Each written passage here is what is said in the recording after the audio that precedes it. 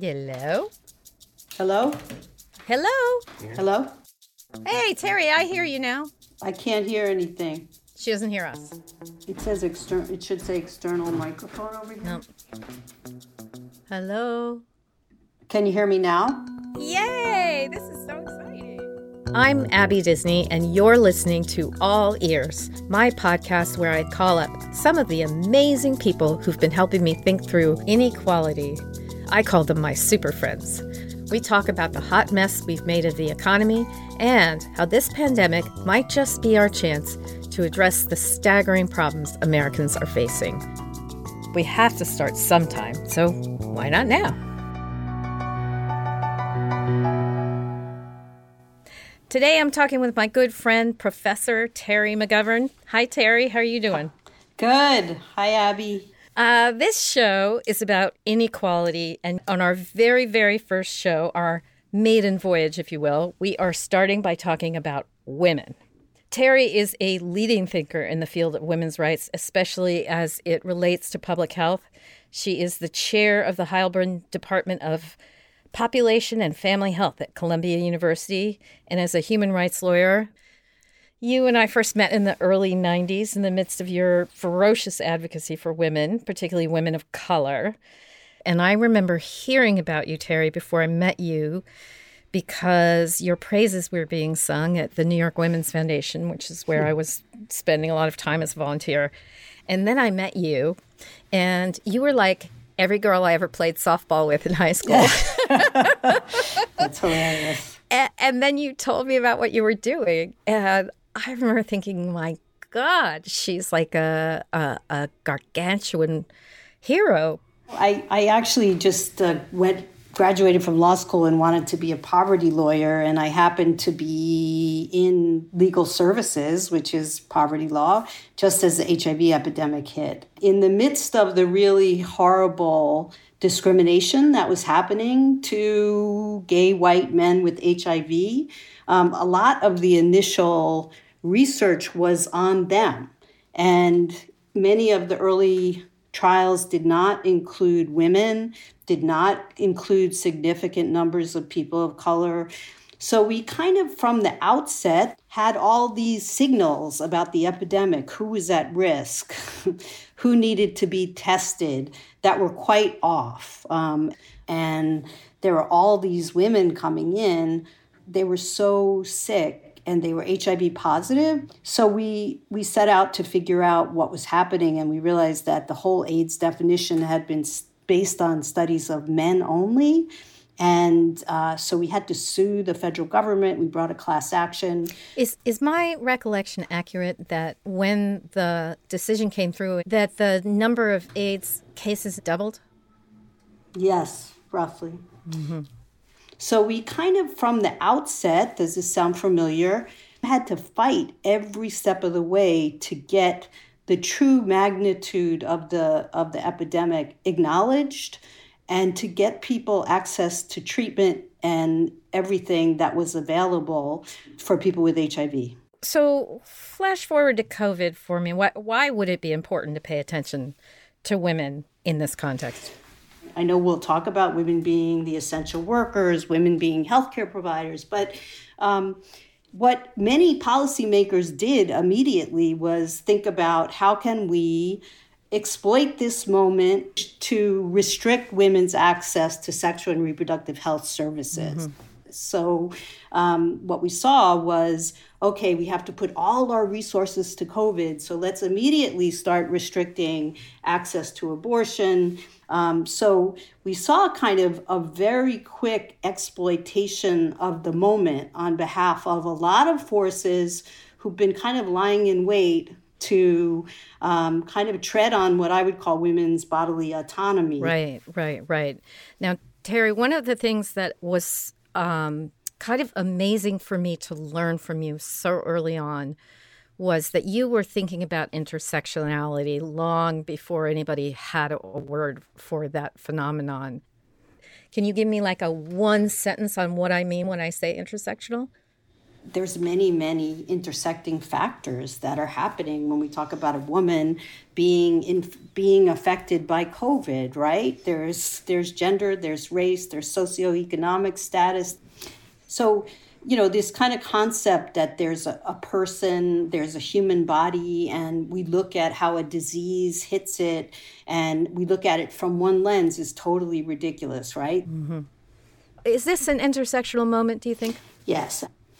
I mean, look, we all know that everything about a kind of opportunistic virus is going to interrelate to underlying health conditions. So we know that for many communities of color, there are very severe health disparities. It's very interesting because you can see in the neighborhoods in New York City, specifically in Queens, in Brooklyn, in the Bronx, that have documented the most kind of toxic waste facilities and the highest rate of asthma, respiratory problems, somewhat high rates of cardiovascular disease. Those are the same communities that are being ravaged by COVID. Yeah. This sadly was predictable. So it's, of course, access to care, but there are also the issues of underlying disease burden that has everything to do with intersecting inequalities, racism, socioeconomic inequalities. And then you put on top of that it's these same folks who are our essential workforce. So I'm very sad to say, I wasn't surprised at all to see the kind of disparities emerge in the data immediately. This is also about the well-being of the healthcare workers themselves, isn't it? Yes, absolutely. I mean, I think globally, we know 70% of healthcare workers are women. I think nurses in the U.S., the numbers are really even higher. So immediately, we had lots of issues that were kind of disproportionately affecting women. Obviously, the issue of, not having adequate protections for healthcare workers, but also we know that women are often the primary child care providers. They're also often taking care of elderly family members. So we saw crises immediately around these issues of care. And when you're not protecting frontline healthcare workers, and you know that many of these are women who lots of other people are dependent upon, you're going to get into a lot of trouble very quickly. You said 70% of healthcare workers around the world. I think it's interesting that 78% of healthcare workers in this country are women, but 72% of the heads of organizations in public health are men. So there's this gap between the women who are doing this and learning from proximity and intuition and all kinds of things that are not valued at the tops of organizations. And then on the other hand, we talk about an essential worker. And the word essential is so interesting in this context, giving the pay structures. And what's interesting to me is these essential jobs, as we call them, are all jobs of caring. The actual physical and emotional and spiritual caring that we are outsourcing personally to other people. I wonder if you have a theory on why do the jobs of caring not have a financial and economic value in our society now? And are we learning anything from COVID about this? Well, I mean, I wish I had. I mean, I think it's a whole bunch of intersecting isms, frankly.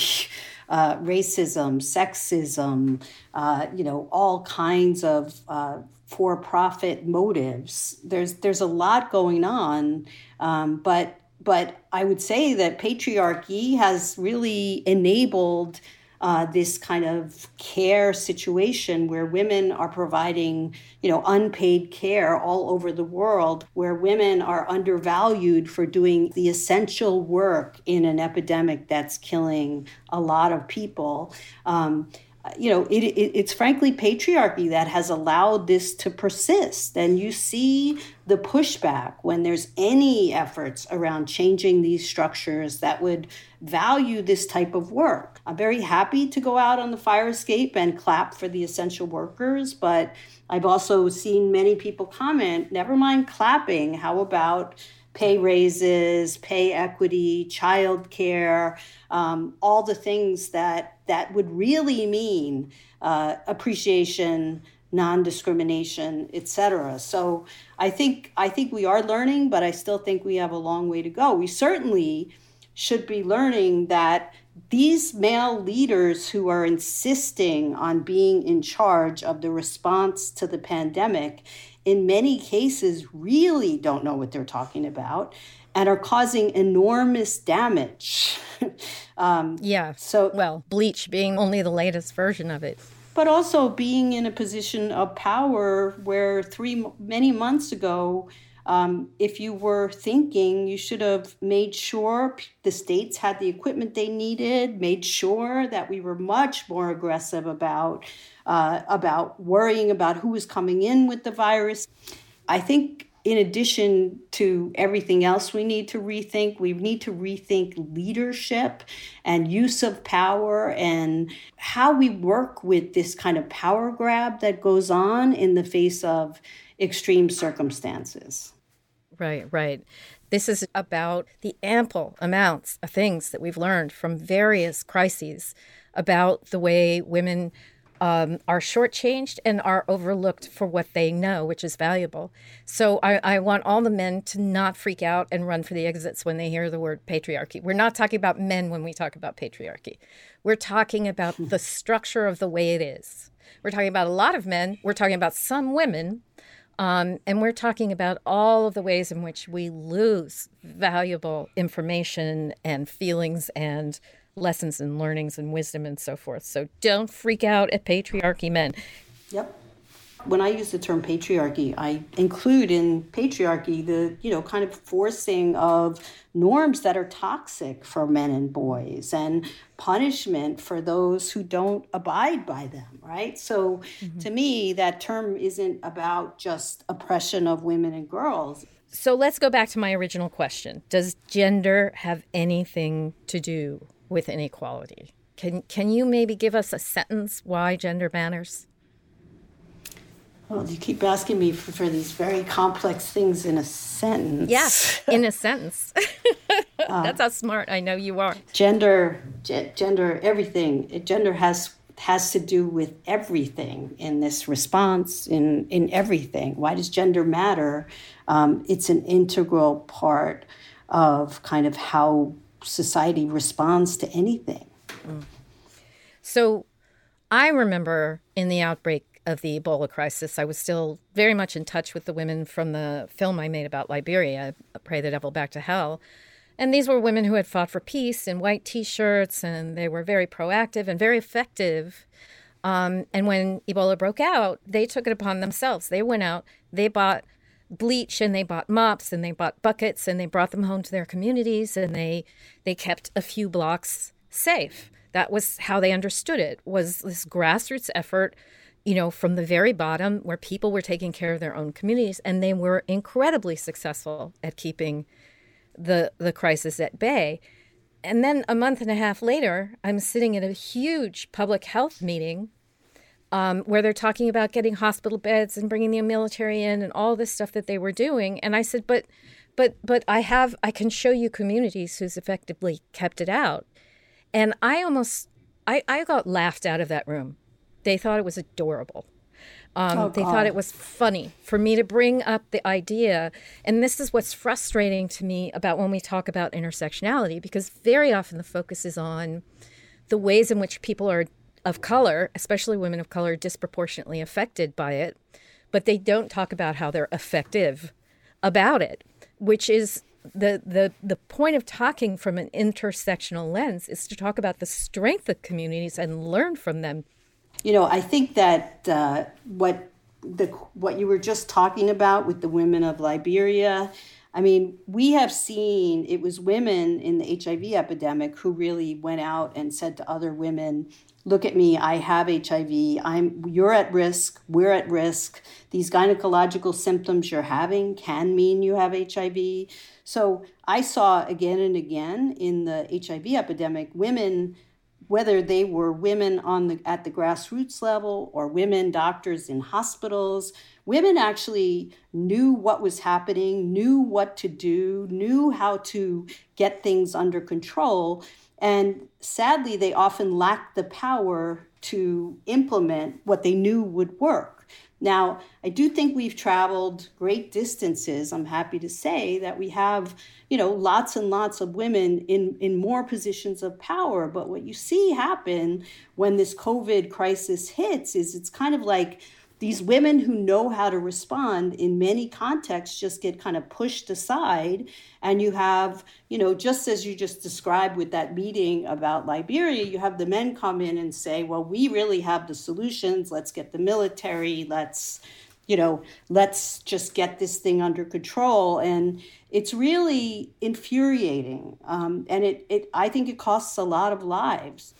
I mean, the great thing is there are women all over the world who have responded to COVID and are sharing information and figuring out ways to kind of contain the damage. But we ought to hear more from them and the women leaders who understand their efforts. Yeah. So you mentioned domestic violence as something in particular that's a problem right now. Can you help me understand why that one thing has nothing to do with the other, right? Why would DV be a problem?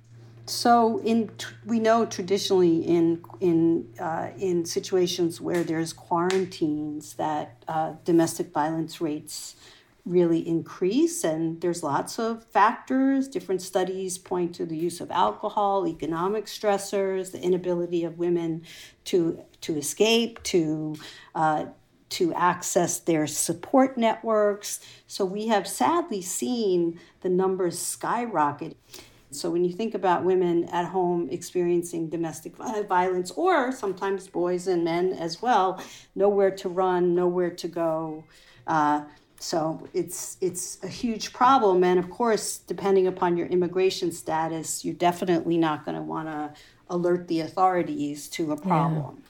And violence, we know so much about how to prevent it, but just like I was saying about the women leaders, a lot of the men who know how to do this were also not really consulted. So gender and people who understand it and people who are working to kind of change the more toxic aspects really need to be much more front and center in the responses. So would men be better off if we started with gender? I mean, is this just for us girls, or do we have something to tell? Of course, men would be better off. I think it's better for everybody.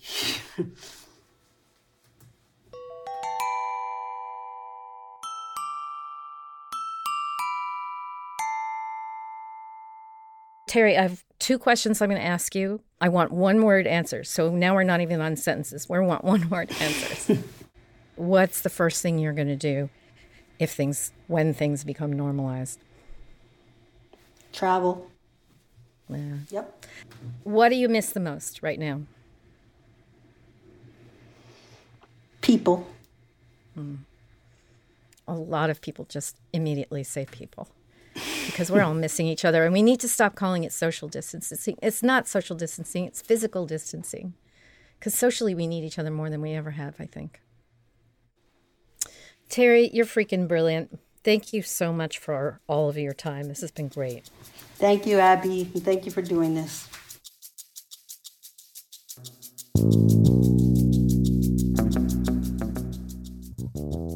So if you want to hear more from Terry McGovern, as I always do, you can find her on Twitter at Terry with Y, M McGovern. So that's two M's in a row. And you can find a book she just co-edited called Women and Girls Rising, Rights, Progress, and Resistance.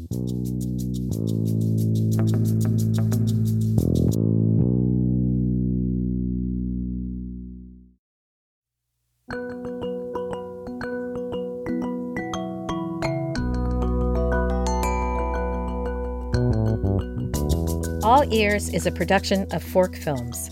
Find us wherever you get your podcasts. Be sure to subscribe and spread the word. Thoughts, questions, feedback? You can reach us at podcast@forkfilms.com. And thanks to my All Ears team, Kathleen Hughes, Aideen Kane, Alexis Pancrazzi, Christine Schomer, Kat Vecchio, Lauren Winbush, and Sabrina Yates. Our theme music was composed by Bob Golden. Thanks for listening.